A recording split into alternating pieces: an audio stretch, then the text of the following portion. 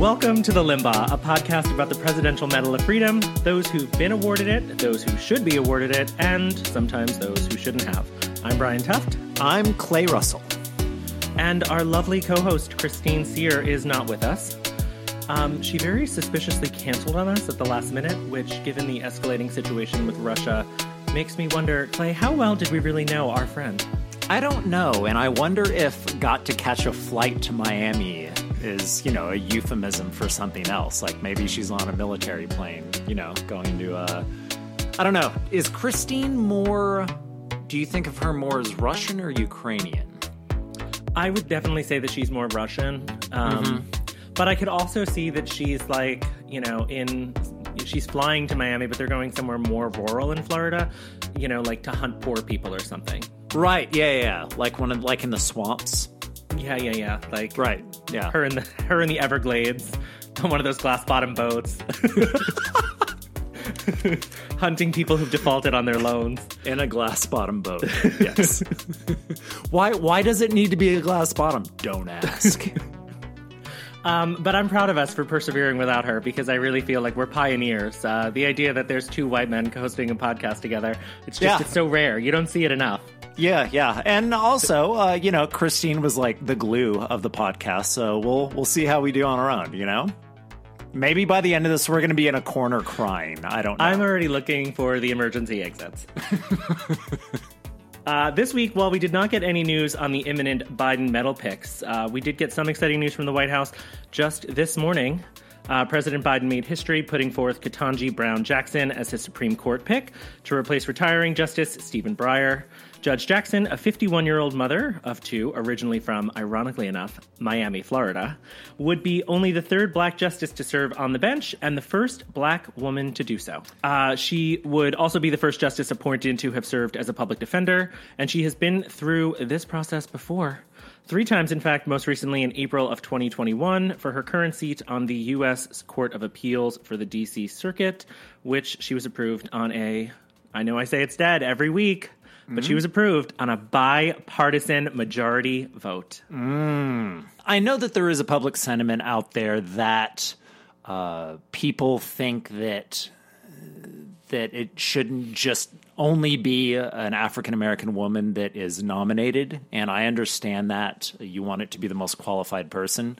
But just looking at her credentials, she is very qualified for the seat. And frankly, I think that the Supreme Court still doesn't necessarily represent a cross-section of America and the population that's out there. And I think that having the first African-American justice will take a step in the right direction toward that. And also, this will be the most amount of women on the Supreme Court in the history of the United States if she is confirmed. I mean, she's only one of 7 people who is not a white man to be put forward. And 3 of them are still serving. One of them is Ruth Bader Ginsburg. Or 4 of them are still serving because it's Clarence Thomas. So, I mean, to me, it's like, as much as I do think the optics were bad, like, I think that the idea that Biden came out and said it will be, and not just like, he didn't just talk about the idea of reassessing who is, on the bench and who's given that opportunity to kind of change the face of the Supreme Court to match our country at large. I think, but obviously it was the summer of 2020. I mean, at that point, the optics that we were focusing on were not Biden's, but I think in hindsight that was a little bit of a foot in the mouth moment. I mean, it was a campaign promise, and it was something that I think absolutely courted African-American voters to his side. So I think that overall he would still say that it was worth it to make that statement.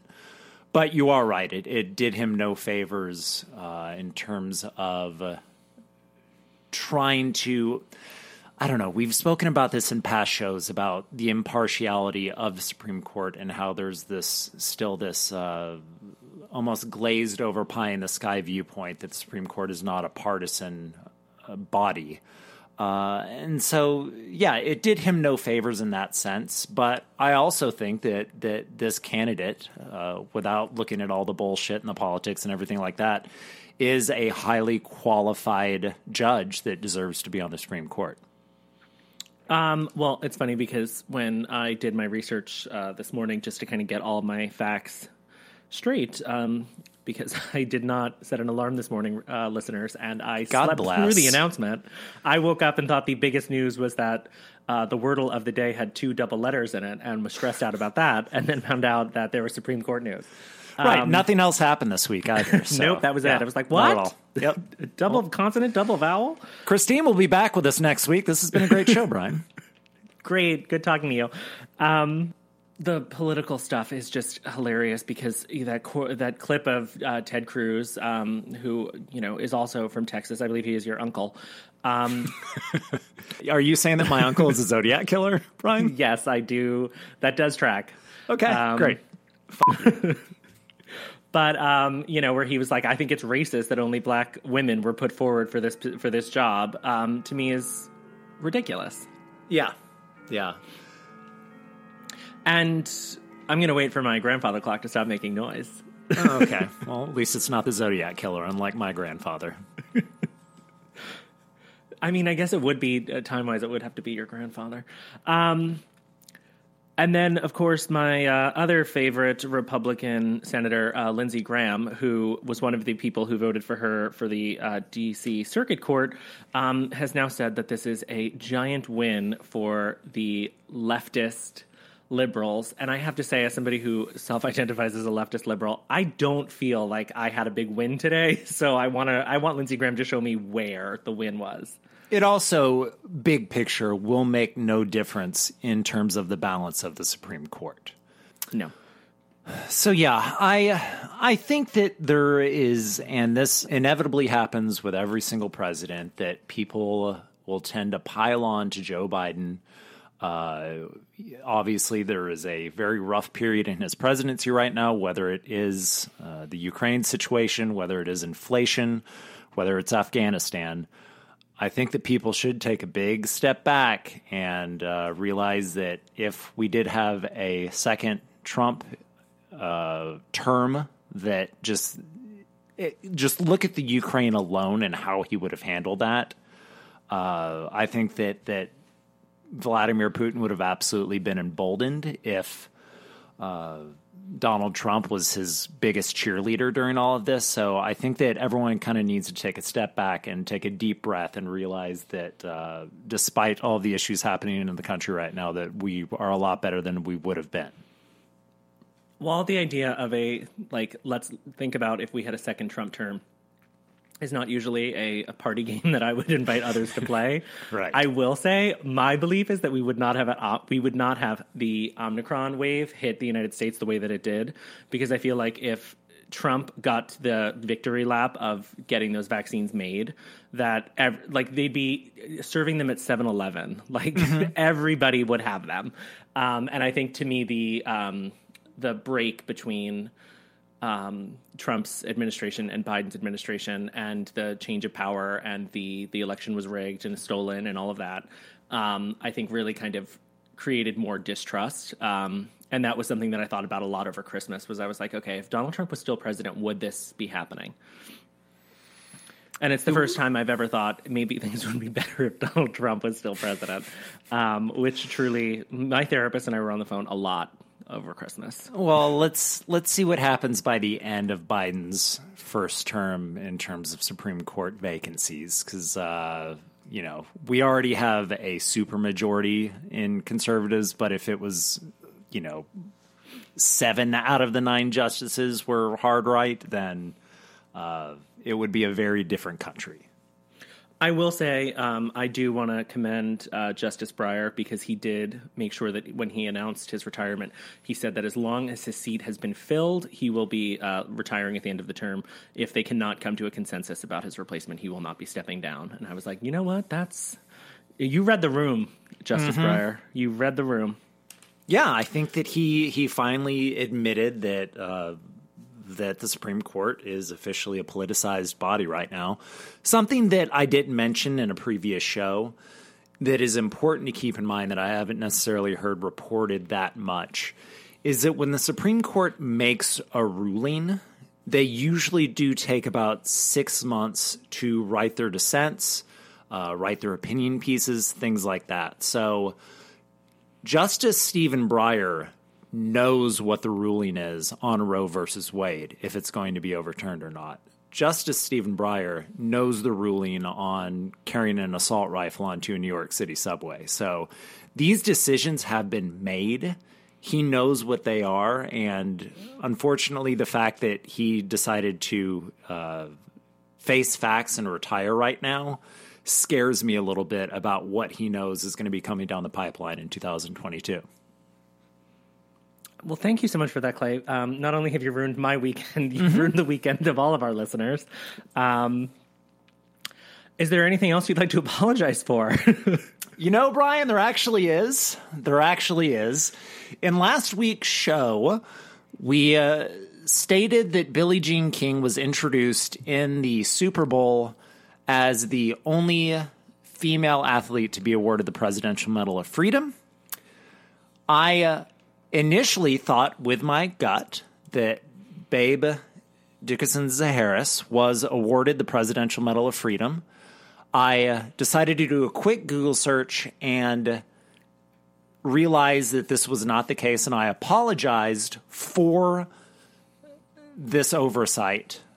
I now realize, and this is going to be the first time that we do this on the show, I was telling Brian and Christine that this may be more rare than a with distinction medal given out. I have an apology for an apology. Not only did Donald Trump award one, but two medals to female athletes. One was Clay, the how would we have aforementioned... missed that? Funny enough, Brian, actually there was a bit of a story to this. Both of these medals were handed out in Donald Trump's last class, the 2021 class. Both ceremonies took place the morning of January 7th, 2021. For some reason, the press wasn't invited in that day. I don't know why. What was going on in Washington then? Maybe they were invited, and there was just so much traffic from the investigation of the January 6th insurrection that the press couldn't get into the White House. Right. It's a little tough to cover a Medal of Freedom ceremony whenever the city is under martial law. So, yes, there are no photographs that I know of the medal ceremony. It was two female golfers that were awarded. This was in the same class as Devin Nunes and Jim Jordan as well. It was Annika Sorenstam, the Swedish professional golfer who is alive and who I mentioned earlier that I trusted with my gut and ruled against that. I apologize to my gut. The Babe Dickerson Zaharis was awarded the medal. She has been dead for over 60 years, so I am sorry for the oversight. This is my apology to an apology. I love, like, somebody in the White House.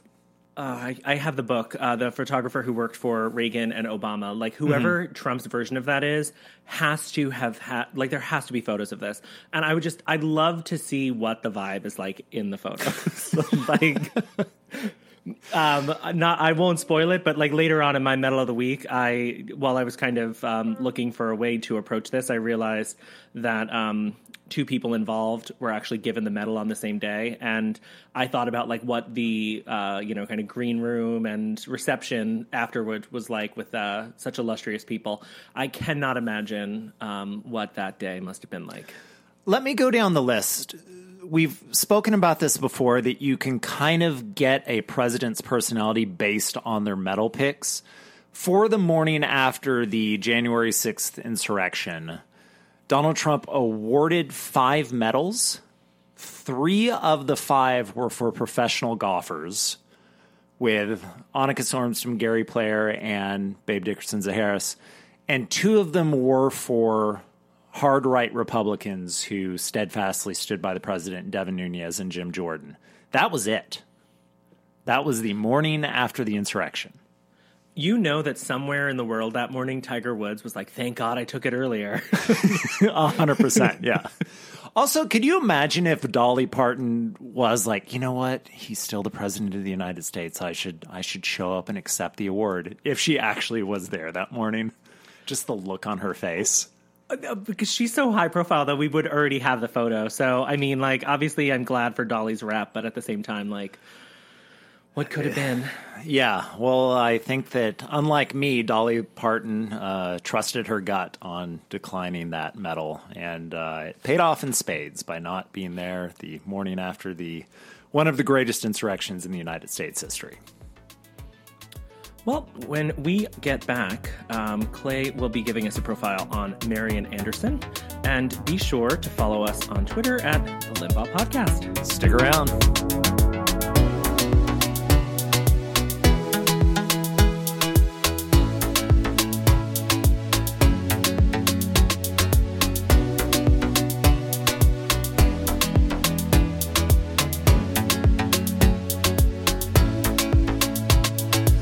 The Lincoln Memorial turns 100 years old this May. We obviously know the Lincoln Memorial for the large public events that have happened there. Martin Luther King's I Have a Dream speech and the Civil Rights March, several concerts, several gatherings that have happened throughout the last century there. What a lot of people don't realize is that when the memorial opened in 1922, what a different world that the United States was, even compared to when President Abraham Lincoln was alive. 1922 was the height of the Jim Crow era in the United States. In fact, the Lincoln Memorial was one of the very few non-Confederate memorials that was erected that decade. Even at the ceremony for the opening of the Lincoln Memorial on the steps, the guests of honor for the opening were Confederate soldiers. They were on the stage with the featured speakers that were there. The people that were not invited to the ceremony were African Americans. The very few that were invited were actually seated off the stage and guarded by United States Marines, just to show the country had not progressed since the Emancipation Proclamation. In fact, there was only one African-American speaker that was invited for the opening. It was the Tuskegee Institute president, Dr. Robert Russum Morton, and even he was not able to sit on stage with the rest of the speakers. He had to come up from the segregated and, again, guarded by U.S. Marines section to be able to speak. African Americans in general were not welcome at the Lincoln Memorial, despite what we know of Lincoln now and what his stature is among civil rights and among freedom in the United States. The Lincoln Memorial was very much not a place for African Americans to congregate. In fact, there was really nowhere publicly that the government set aside for African Americans to gather, especially in that Jim Crow era. While this was going on in 1922, a young singer named Marian Anderson was starting to give her first tours and first musical performances around the United States. She was born and raised in Philadelphia. And she remembers that when she boarded her first train for her tour, as soon as they got to the South, every African American was asked to get out of the train and enter a train car that literally had the words Jim Crow painted on the side of it. And she realized just, how different the Southern United States especially were for African Americans at that time. She said that she remembered that everyone on the train did not look sad. They did not look angry. She remembers that everyone looked embarrassed by the situation that they had. This profile on Marian Anderson, I think that if you take a step back, there are similarities between her and previous medal profile person that we had, Van Cliburn, in that both of their careers were summarized in a very high-profile and monumental way that was almost a performance that was outside of their expertise. They were in the middle of something that wasn't necessarily something under their control, but they were definitely a symbol of what it was in that place. Even though that she was a figure for civil rights pioneers and the event that she is famous for, performing at the Lincoln Memorial, she is not of the civil rights era. This is a person that was born in the 1800s. All four of her grandparents were slaves. And she's almost a bridge between that Jim Crow era and the civil rights group, and how that kind of tied together in a way. Marian Anderson was born, as I said, in Philadelphia in 1897. Her mother was a homemaker and her father was a day laborer. And she started to learn about music through the church, which was, as I said, how many African Americans weren't allowed in many areas of society. The black church was one of the areas where there was a sense of community in there. Tragedy hit her when she was 12 years old, when her father was killed in an accident on a work site. And because of this, at the time, there were very few social programs for the African American community. And so she actually had to drop out of school at 12 years old to get a job cleaning houses to support her mother and her family. This is, again, kind of differentiating her from Van Cliburn and having that background of, going to Juilliard and going to the best schools. This is someone who absolutely struggled at every point in her life. She wasn't able to even graduate from high school until she was 24 years old. In fact, just to give another parallel to Van Cliburn, she wasn't even allowed to perform at the Metropolitan Opera until she was 60 years old. Most people's debuts are in their 20s. With her, just based purely on her race, she had to wait until she was 60 years old to perform there.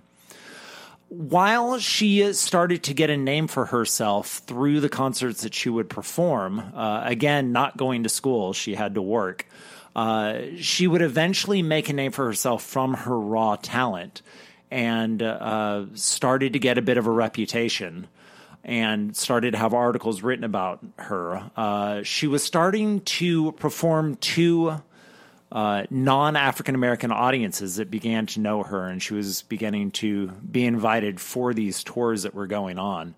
And so at the time, she felt that it was right to see if she could get a bit more formal training with her music.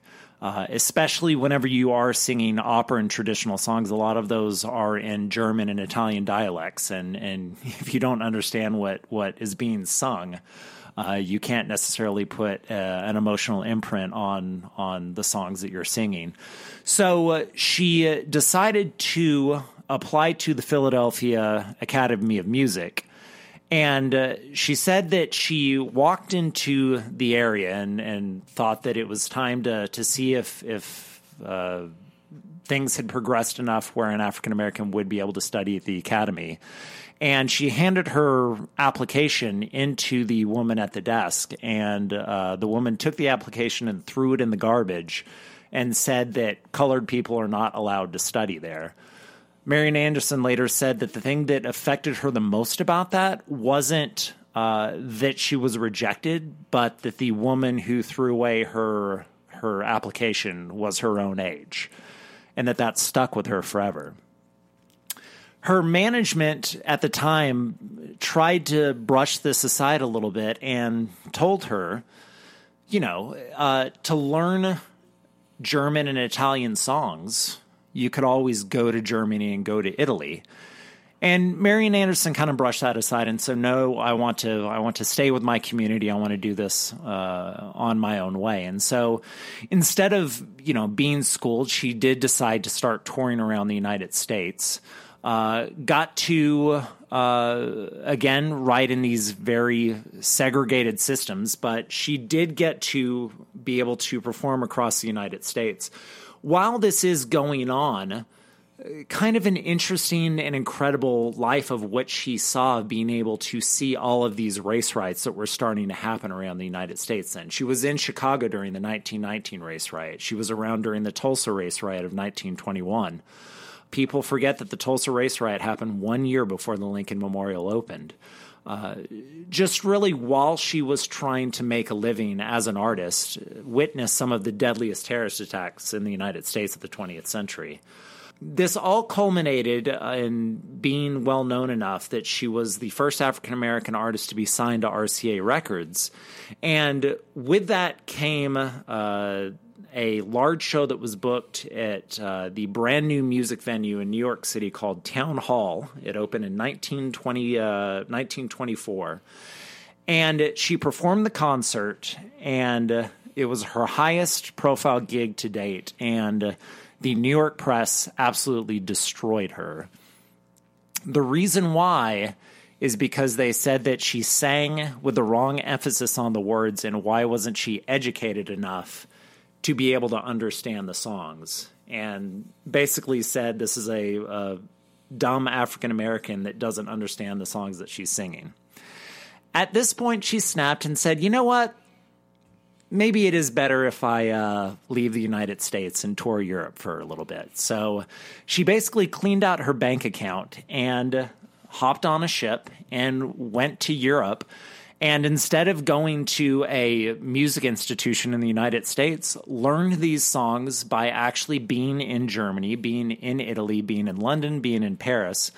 And while she was learning all of these things and meeting all of these musicians, became a superstar over there and was very successful.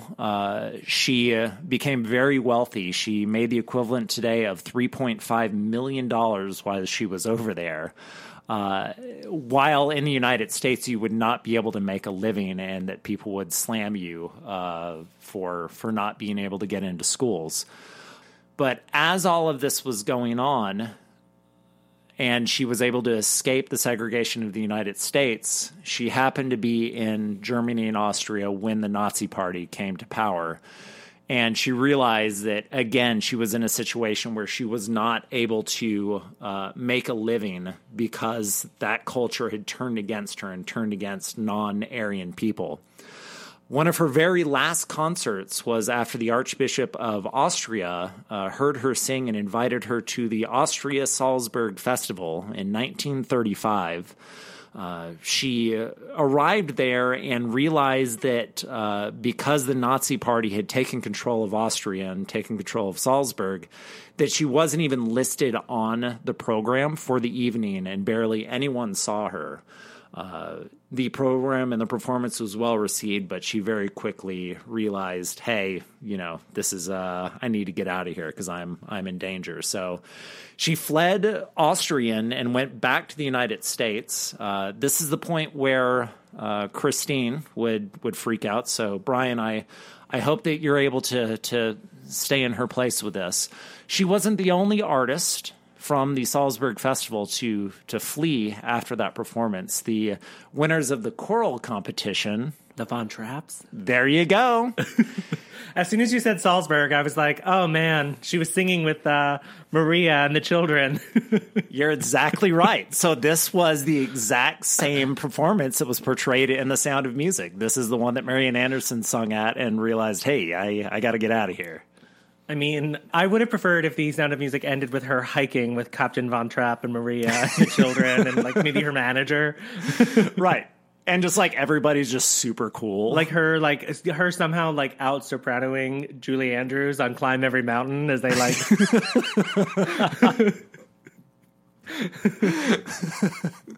the father falls in love with Marian Anderson instead of her. History has changed. I'm into it. Sorry, Christine, you missed out on that one.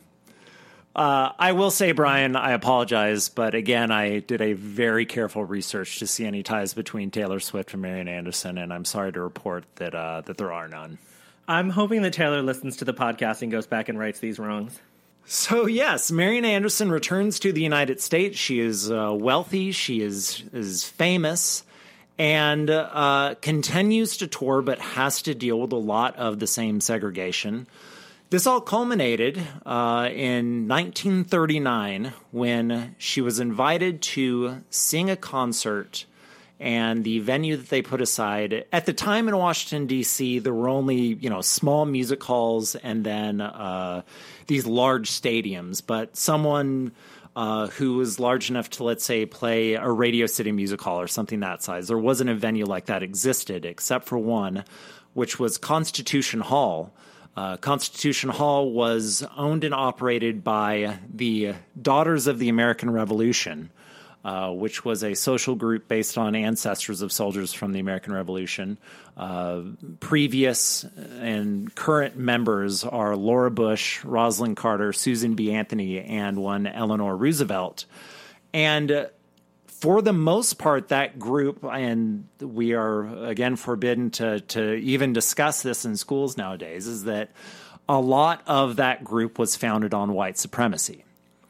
And so after Marian Anderson was booked to perform at Constitution Hall, the Daughters of the American Revolution stepped in and canceled her performance. This became big news, and very publicly, Eleanor Roosevelt, the member of the Daughters of the American Revolution, publicly resigned from the organization. At this point, I would like to do a Wikipedia face-off. This is going to be a competition of one with Brian. Oh, no. So, Brian, we have the letter here of Eleanor Roosevelt's resignation on February 26th, 1939. I'd like in the breeziest and bitchiest tone that you can muster to read the letter for us. Oh, so I'll use my regular voice. Yes. Dated February 26th, 1939. My dear Mrs. Henry M. Robert, Jr., I am afraid that I have never been a very useful member of the Daughters of the American Revolution, so I know it will make very little difference to you whether I resign or whether I continue to be a member of your organization. However, as I am in complete disagreement with this attitude taken in refusing Constitution Hall to a great artist, you have set an example which seems to me unfortunate, and I feel obliged to send in my resignation. You had an opportunity to lead in an enlightened way, and it seems to me that your organization has failed.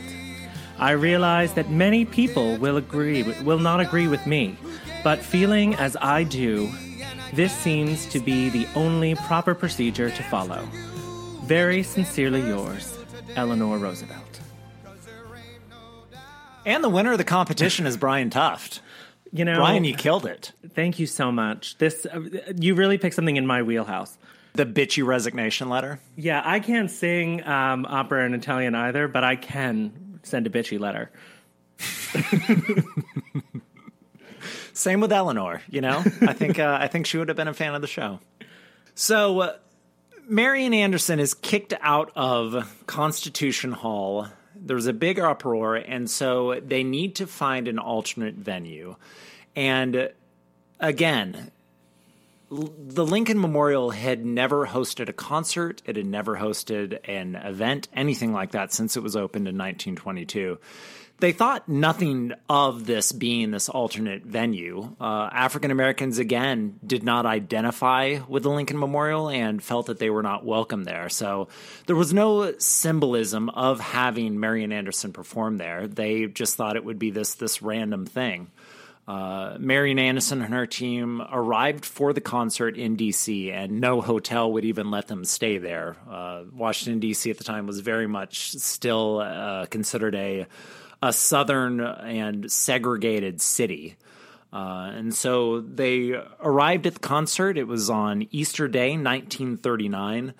The police estimated that about 5,000 to 50,000 people would show up for the event. It turned out that it was 75,000 people in an integrated audience, which was a big deal at the time in the 1930s. An estimated 1 million people listened to it on the radio.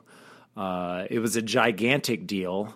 And I would like to share with Brian the actual video of the performance, and I hope that people at home are able to watch this as well. It's in the Library of Congress. And the thing that really affects me is obviously the singing is beautiful with this. It's My Country 'Tis of Thee. Again, this was a song choice that wasn't necessarily symbolic at the time, but they felt that, hey, we're in Washington, so we might as well sing a patriotic song. And the thing that sticks with me and gives me chills is right before she does start to sing, and she looks out at 75,000 integrated people, and you just see this look on her face of, holy shit, like, this is something new here. And I think that something that's important to think about is that this was the first time that African Americans had a public place that they could identify with and call their own and feel comfortable at. And it's just it's a really beautiful moment.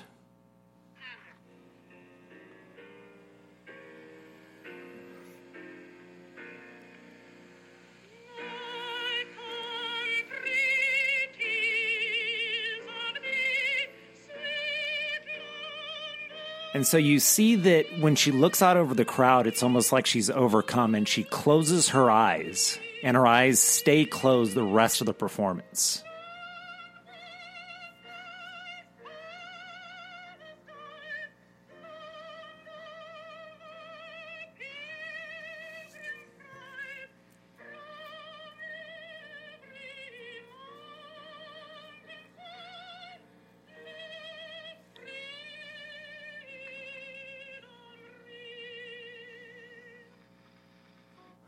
It's just an incredible moment when you step back and watch this. And again, this was the first iconic moment for African Americans to be able to identify with something that the government made, especially related to their own emancipation that happened all those years ago.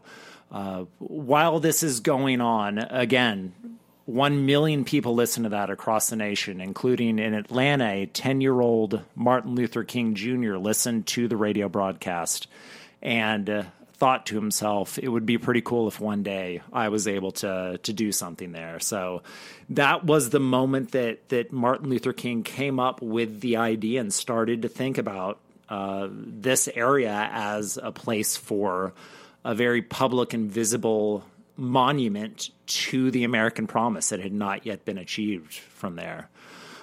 Something else that was important at the time is that the image of Marian Anderson, this very regal person, was very different from how African Americans were depicted in the media at the time. Due to white supremacy, the entire nature of that argument is that African Americans are not as smart as white people, and that they're basically to be laughed at and to be looked at as either clowns or sex objects. And this was the first time that a African American person appeared to be beautiful and to be regal. And it was this massive event that happened in terms of the image of the African American community in the United States. One thing to point out is the lyrics of the song that she sang, how during the performance she actually changed the lyrics. The song is "My country, 'tis of thee, sweet land of liberty, of thee I sing." And she changed it to "Sweet land of liberty, of thee we sing." It's almost this symbolic moment where she almost turned this song into, basically the start of civil rights. And at the time, this was, again, before the civil rights movement, when people were, arguing to not be in the back of buses and to, be able to get into schools. This was a time of, being tortured and lynched. Your concern wasn't necessarily segregation. Your concern was not being murdered. And so this was an important turning point for civil rights at that time. This would almost be one of the starting moments of that as well. After the performance, she became an even greater celebrity and became this figure for African Americans as this point of aspiration. But still, because it was the 1930s and 1940s, that racism still existed. After that performance, she and her husband wanted to buy a house in Danbury, Connecticut. It was this 100-acre housing division that was out there. And the housing agent would not allow them to buy a house because the agent said that if they moved in, they would bring down the value of the entire neighborhood. And so, because she was so wealthy, she said, "Oh, that's okay. I'll just buy the entire neighborhood," and bought every single house, in Danbury, Connecticut, and stayed there for the rest of her days. 100 acres that she used almost as farmland when she wasn't on tour. And from there, that is when the civil rights movement started to take off, and she continued to tour and do shows, something that she was known for at the time. And this is where that generation of people born in the 1800s and people in the 1950s and 60s started to kind of clash against each other, is that she would play for these segregated audiences whenever she would do shows. She was noted for, when she would take the stage at these concerts, that she would bow to the African American section, but would not acknowledge the white section of the theaters that she played. When civil rights did start to take off, the younger generation started to really chafe against the fact that she was still agreeing to play to segregated crowds. And in the 1950s, the NAACP actually picketed one of her shows, which deeply hurt her. But she did kind of understand that times were starting to change, and she no longer would agree to play to segregated audiences going forward at that point. And frankly, lost a whole lot of business deals from doing that, but she really identified with that younger generation. It was years later when a young Martin Luther King Jr., who idolized her, approached her almost as a little peace offering, and Marian Anderson started to work directly with the NAACP. And she actually sang all those years later at Lincoln Memorial at the I Have a Dream speech. Wow.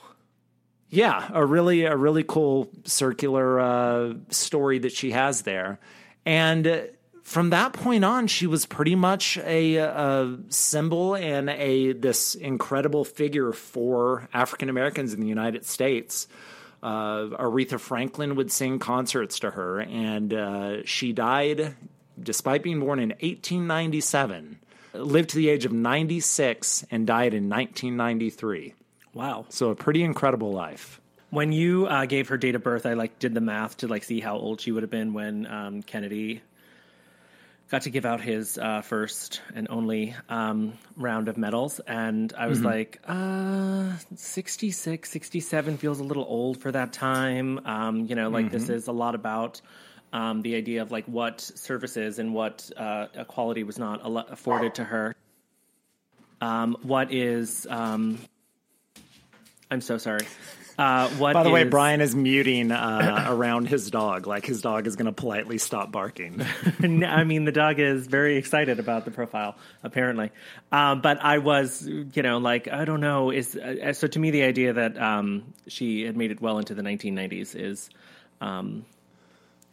impressive and exciting. Incredible, yeah. And at this time, there was very little medical care and things like that. And the fact that she was able to live to that age and experience that much, to be born in an era before radio even, all four grandparents being slaves and living to the Clinton administration is a pretty incredible thing.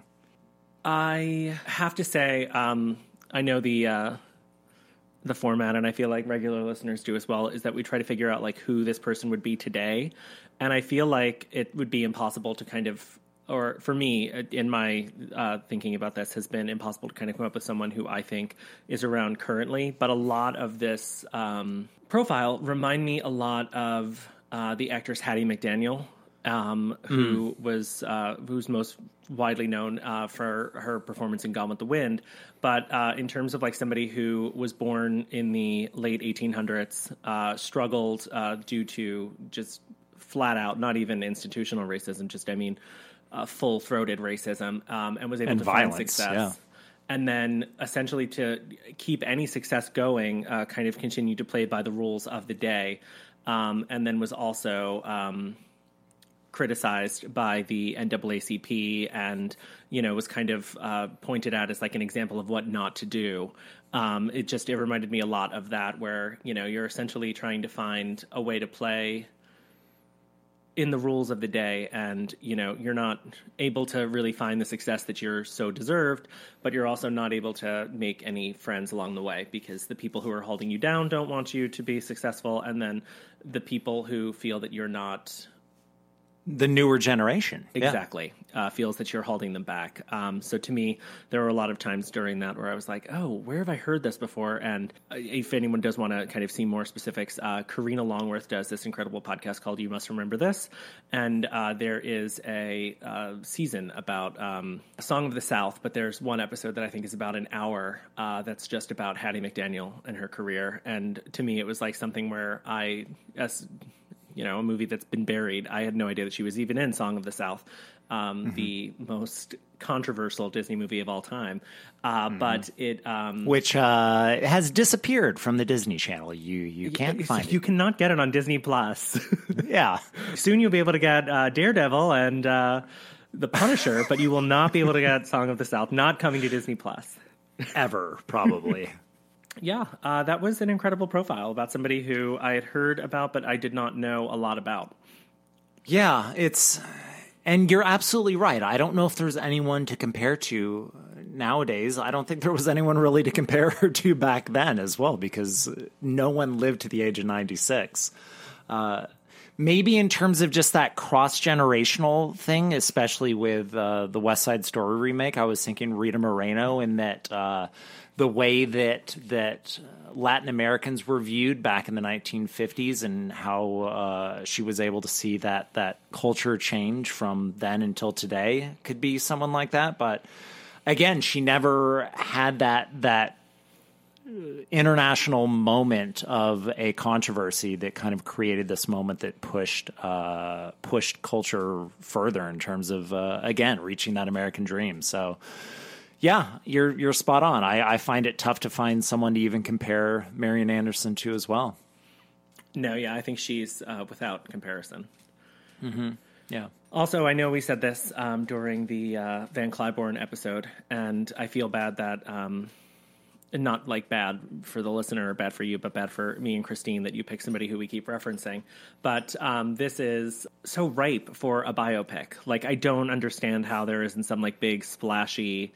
And I know, racism still looms very large in Hollywood, and it is very hard to get movies about Black people, especially Black historical figures who are not like slaves or Martin Luther King made. But to me, like, this story is so juicy. It has so many, like, think of the stunt casting for your Eleanor Roosevelt, for your Martin Luther King, for your Von Trapps. Like, I mean, it's just, there's so much here, and it's such an interesting story, and it's a story so worth telling that, to me, like, it's shocking that it's not out there. Yeah, and it would definitely be an epic moment for that as well. I do have a suggestion, though, for Marian Anderson.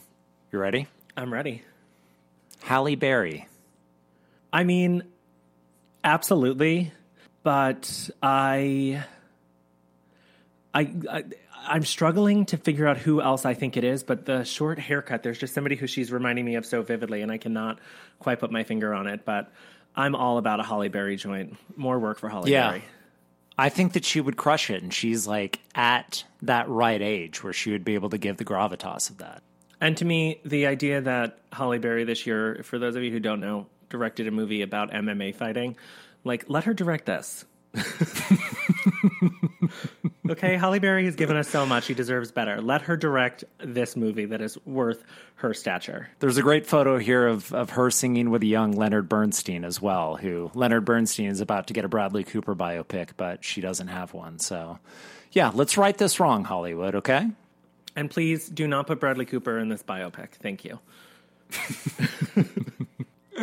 Well, I'm really glad that I was able to do this profile. She, if you look at the Wikipedia page for the recipients of all Medals of Freedom, she is the very first person listed with her last name and President Kennedy's pics that they had. She sang at his inauguration, so it's too bad that he wasn't alive to be able to award the medal himself. But absolutely, she deserves to be on the top of that list. Also, great job picking somebody to kind of honor during Black History Month, because last week when I had Trump's picks open, I did not feel that was the way to go.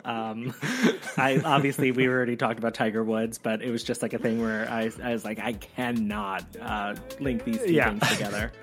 I love that, first Trump pick, you were like, oh, I'm going for this. I'm doing this. Okay, when we come back, our medals of the week.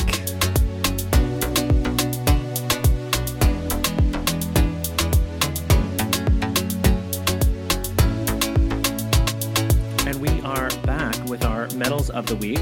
This is our segment where we honor somebody who maybe this week has come into the news and has earned a Medal of Freedom for their whole life. And then sometimes it's a person, idea, or thing that just has dominated the cultural conversation. And if we got to be president for a day, we would bestow a medal upon. My medal of the week is a long time coming. And you'll see why. It's to Tony Kushner, the Tony Award winner, who is behind the incredible Angel in America. He is a frequent collaborator. Wrote Lincoln. I'm sorry? He wrote the Lincoln film. Oh, I was just going to say, he is a frequent collaborator of Steven Spielberg and worked with him on Munich, Lincoln, and West Side Story. And this is what I have been angling to kind of talk about. West Side Story is something that we have discussed off mic multiple times. And I wanted to endorse it on the podcast, but I had a little bit of a hard time finding a way in because anyone who you would associate with West Side Story, I'm saying Chita Rivera, who originated the role of Anita on Broadway, Steven Spielberg, Stephen Sondheim, and even the luminous Rita Moreno have all already gotten Presidential Medal of Freedom. Rivera, Spielberg, and Sondheim under Obama, and Moreno under George W. Bush. But this week it was announced that when the movie was coming together, Steven Spielberg was collaborating with the late, great Stephen Sondheim, and they had originally cut I Feel Pretty from their version of the movie.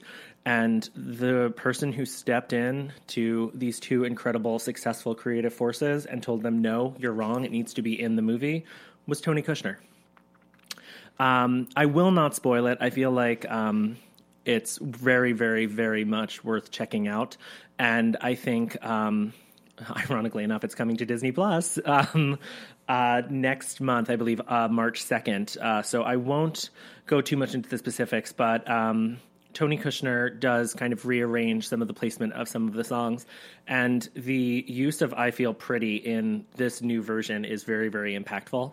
And it's also a favorite of mine from the musical. So to me, the idea that Tony Kushner was like, listen, I understand you guys want to make this. I understand you have this vision, but you don't see the whole thing. You need this number. So I'm very happy to award my medal to Tony Kushner and to tell everybody that a week from now or whatever it is when March 2nd hits, that you should definitely stream West Side Story. There are certain things and people who we will not name by name, but that you need to kind of overlook. But overall, it's really, really perfect.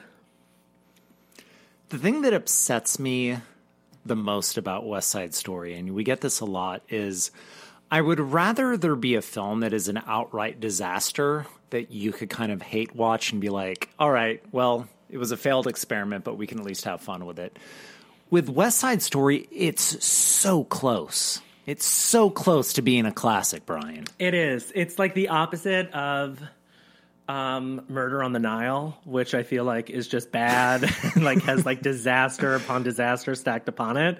That to me, like, yes, I saw video footage of people going to see Murder on the Nile, or Death on the Nile, at midnight, and when Gal Gadot does and enough champagne to fill the Nile. Like, people were, like, screaming. Like, when, like, Captain America, like, picked up Thor's hammer in an Avenger movie. Like, I mean, people were, like, shrieking in the audience. Yeah. And to me, like, I was like, I'm so happy that communal theater going is back so that people could have that moment. But I agree with you. Like, that's a movie that I would watch because I feel like it must be such an unmitigated disaster. West Side Story is so good.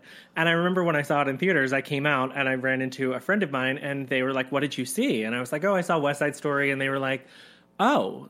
And I was like, I know, I never thought I would cry about the death of Ansel Elgort, but alas, Steven Spielberg is that good.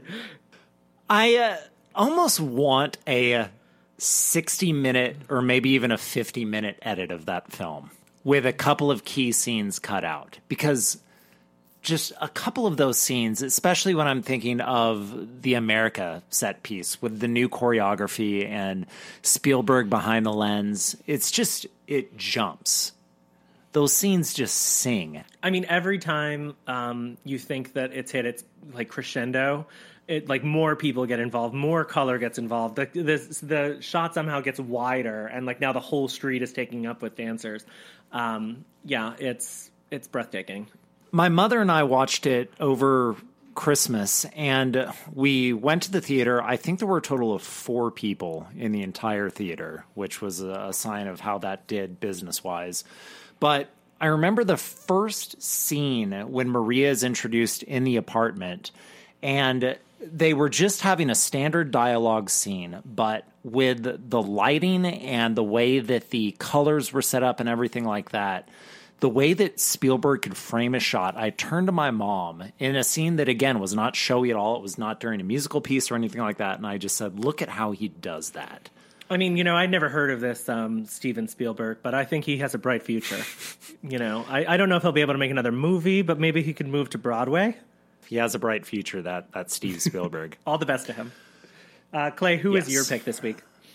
It's been a while since I've had a true Limbaugh pick, as opposed to putting a spotlight on something that deserves credit.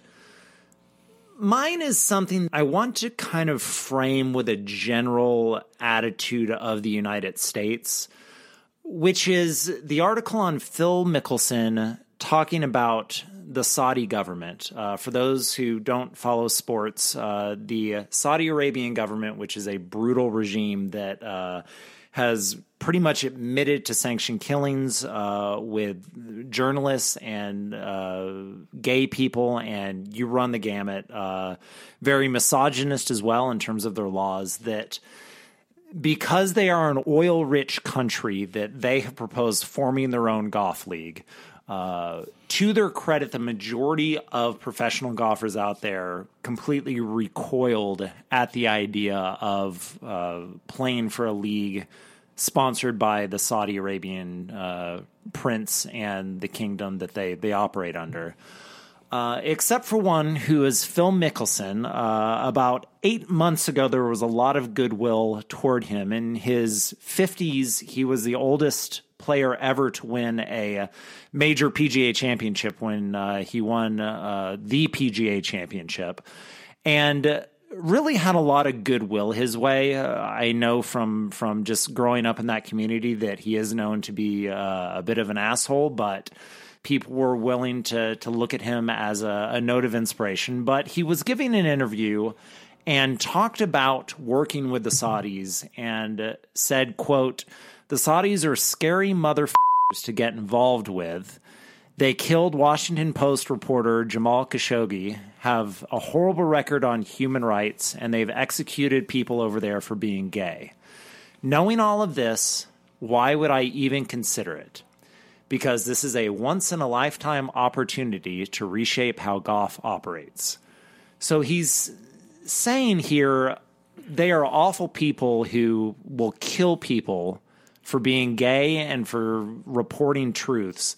But because I have an opportunity to make more money, I am willing to overlook it.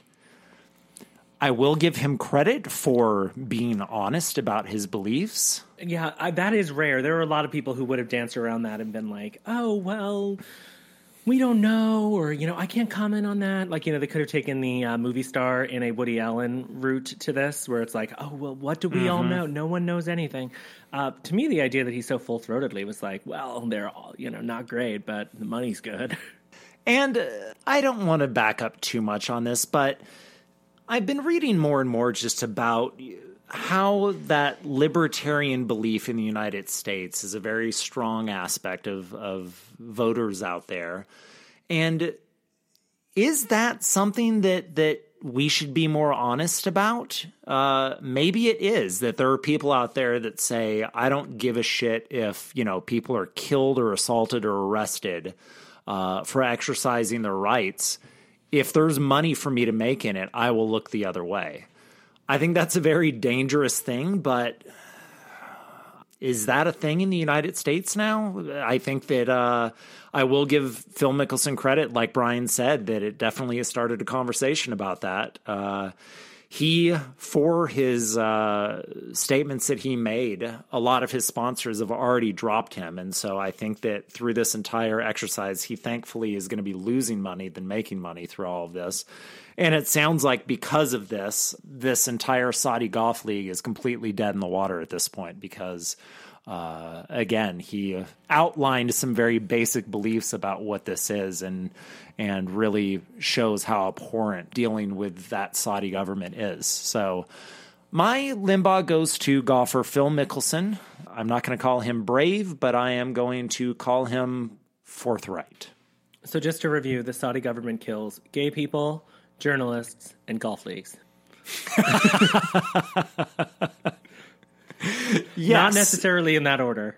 And you know what? Let's hope that people keep reminding us of how awful they are, because the last thing that I want is for some type of legitimate thing to take place with them where they can cover up behind the cloak of celebrity and sports to pave over their awful human rights record and the crimes that they've committed. Well, this was a very, very informative and eye-opening, and you got to call somebody an asshole on record. So what a great episode. Thank you all for listening. Hopefully Christine will be back with us next week, assuming the player that she is sponsoring in Squid Game dies. If not, it'll be a few more weeks, I guess. But yeah, have a good week, everybody. Yeah, what if she shows up next week just covered in blood? She still has her, bejeweled mask on. Right. Yeah. Muffles her voice. Oh, we miss you, Christine. Follow us at Limbaugh Podcast next week with Christine. Maybe. See you then. Bye.